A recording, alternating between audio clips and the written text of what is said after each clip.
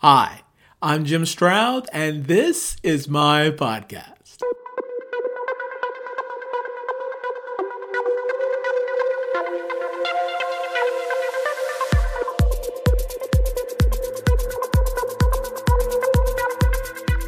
When the topic of automation is brought up in relation to the job market, the arguments tend to repeat themselves. One view is from the doomsayers who suggest robots are going to steal all the jobs away, with the contrarian position being somewhere between a robotopia, where machines do all the work and humanity is sustained on a universal basic income, like in the Pixar movie WALL-E, and the other position being an Iron Man scenario where technology and humanity operate simpatico. I tend to think, to some extent, all workers will become Tony Stark, with our iPhones becoming an artificial brain for our decisions, and or some type of wearable technology augmenting our intelligence. If that seems far-fetched, consider the last time you actually dialed a phone instead of commanding Siri or tapping the name of a desired party. I mean, God help us all if we wander off lost on a road trip without the aid of GPS. As the new status quo of office robots and automation encroaches, it strikes me as odd that no one seems to be voicing the next great worker concern. If automation can eliminate certain tasks for a certain worker by X%, then should that worker have his compensation reduced accordingly? Well, I share my thoughts on that after this. This podcast is sponsored by Superpass, the go-to software for out-the-box content websites and mobile apps. With the Superpass platform, you can create your own branded website and native mobile apps to host your digital content, subscribers, and more. Do you have quality content that you want to share with the world in a beautiful and intuitive site? If so, then Superpass can provide the tech solution for you. Hold all your digital content in one place, your brand, your way. Check out superpass.app. That's SUPAPASS.app. Employer brand professionals know that doing great work involves doing big, high-level strategic thinking and getting your hands dirty. If that sounds like the kind of work you want to do, come listen to the Talent Cast. It's the world's most highly caffeinated employer brand podcast. I do not have a background in benefits and compensation analysis, but I think that as automation increases in the workplace, salaries are going to decrease as a result because employees are effectively going to be doing less work. Now, I've been thinking about this from various angles. Pardon my ramblings as I ponder a few questions. Like this. Question number 1. Is it fair?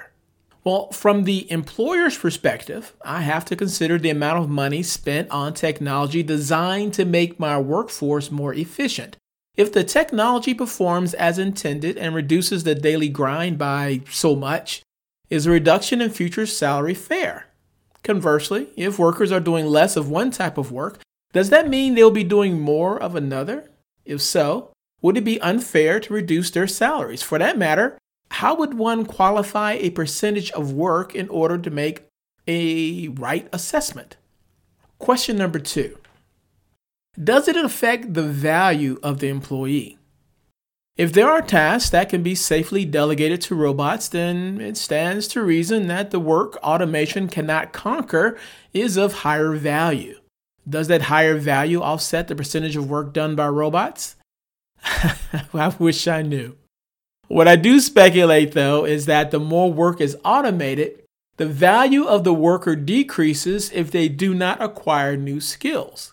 This is why I think the most competitive companies are those with the most robust training organizations.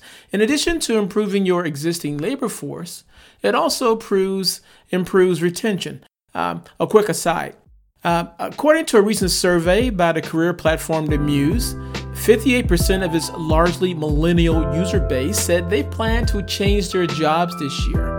What they are searching for is learning and growth opportunities, as well as work-life balance, according to Muse co-founder and CEO Catherine Minshew. Now, another question. If automation reduces salaries, what can we expect to happen next? Let me think about that while this special message plays. Launching an innovation in HR tech is no small feat. With all of the noise and countless vendors in the market, sometimes the most promising innovations don't get the chance they deserve to impact HR. And while early and growth stage founders are highly innovative, most aren't experts at scaling revenue to drive growth and support their vision, which can mean the end of the road for many startups. That's where Pure ACV comes in. We've had the great fortune of working with some of the most innovative brands in HR tech for over 3 decades to build compelling messaging and solid scalable teams that drive growth, giving these innovations a chance to impact how HR is done. To learn more, visit us at pureacv.com. Do you love 4-letter words? Who doesn't? And then you mix recruiting news and insights in with those 4-letter words. I'm Cheese. And I'm Chad. And we are the Chad and Cheese Podcast. Tune in wherever you listen to podcasts. We out. Question number 3. If automation reduces salaries, what can we expect to happen next? Well, I think if automation reduces salaries across the board, there will be an even more significant upswing in gig workers. Said gig workers will become a key resource for companies who do not have a robust training program and cannot remain competitive waiting for the upskilling of their workforce. As an example, consider India, which is predicted to have a highly significant non-employee workforce for its companies over the next few years. In fact, to quote the Economic Times,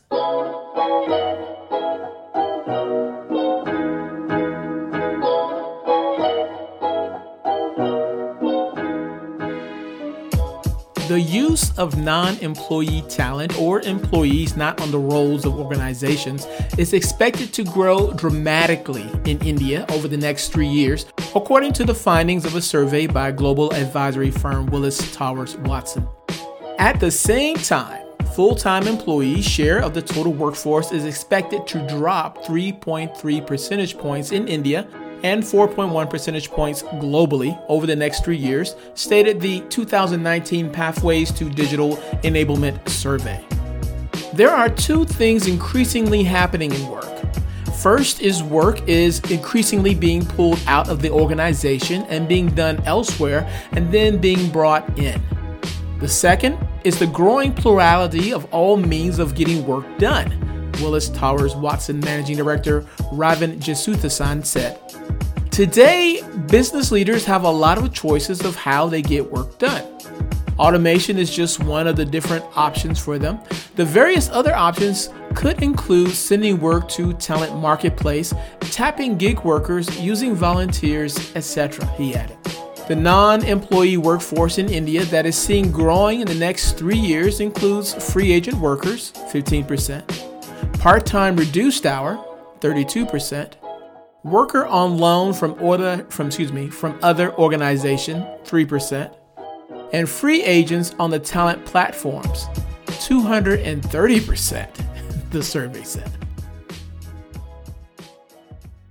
I think that a huge percentage of free agents being utilized by talent platforms is in response to the demands of worker flexibility and the booming gig economy.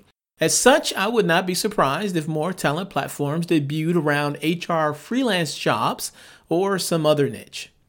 Another possibility resulting from automation reducing salaries is the likely trend of companies tying year-end bonuses and worker performance evaluations to future potential. Traditional models postulate that if you did a good job last year, then you would do a good job next year, so a raise will reward you and give incentive to remain. But if automation is reducing the need for certain skills and reducing compensation to boot, then wouldn't it make more sense to rate performance based on future potential? IBM thinks so. Using artificial intelligence, Watson Analytics looks at an employee's experiences and projects to infer the potential skills and qualities each person might have to serve IBM in the future. Watson also scours IBM's internal training system to see if an employee has gained new skills. Managers then take Watson's assessment rating into account as they make bonus, pay, and promotion decisions. One more quote. from the Economic Times.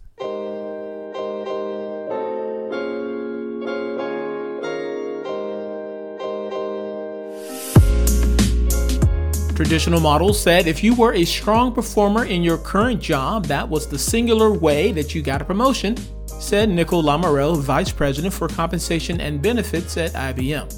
Well, we certainly still care about performance, she said, but that now includes hypothetical future performance too. IBM claims Watson has a 96% accuracy rate as compared to IBM's internal analysis with HR experts. The company spot checks employee performance against its predictions. Historically, employers used past accomplishments as the sole metric for compensation decisions, premised on the idea that the past is prologue. The method worked when job tasks stayed relatively static over time, but the half-life of skills is getting shorter and shorter, said Lamarelle. What employees could do yesterday matters less than what they can potentially do tomorrow. Okay, just in case I lost you in my verbosity, y'all, you can tell who has a word of the day calendar, right? Okay, just in case I lost you in my verbosity, let me sum things up like this. 1. If automation does X% of the work, should workers be paid X% less? I don't know. I predict it will be a hot debate topic in the near future and within companies worldwide. Point number 2. Workers who do not learn new skills will be less valuable in the workplace. As a result, job hopping will continue and gig working will increase because people want to retain and/or increase their marketability. Point number 3. The most competitive companies have robust training programs and will leverage them to retain their staff. Point number 4. Companies will increase their reliance on gig workers in response to demands for worker flexibility and to remain competitive. And finally, worker raises will be tied to the future potential inherent in the new skills learned. Welcome to the new normal. Of course, I could be way off base, but I think not. What do you think?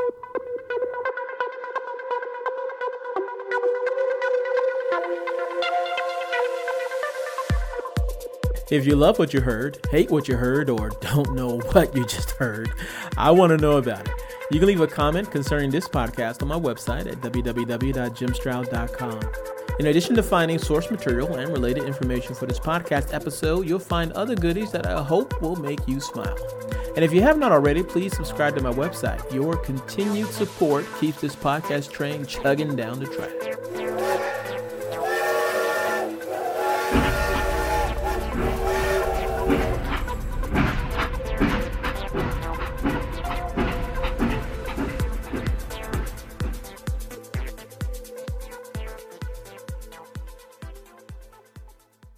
Hi, I'm Emma. And I'm Joe. And we're the Professional Book Nerds. 2 Mondays a month, we interview authors and talk about their upcoming books, what drives them, and their go-to order at the cafe. On Thursdays, we share recommendations and dive into topics readers face, like how do I actually read the books on my to-be read list? You can find the Professional Book Nerds podcast on Apple Podcasts, Spotify, or wherever you get your podcasts.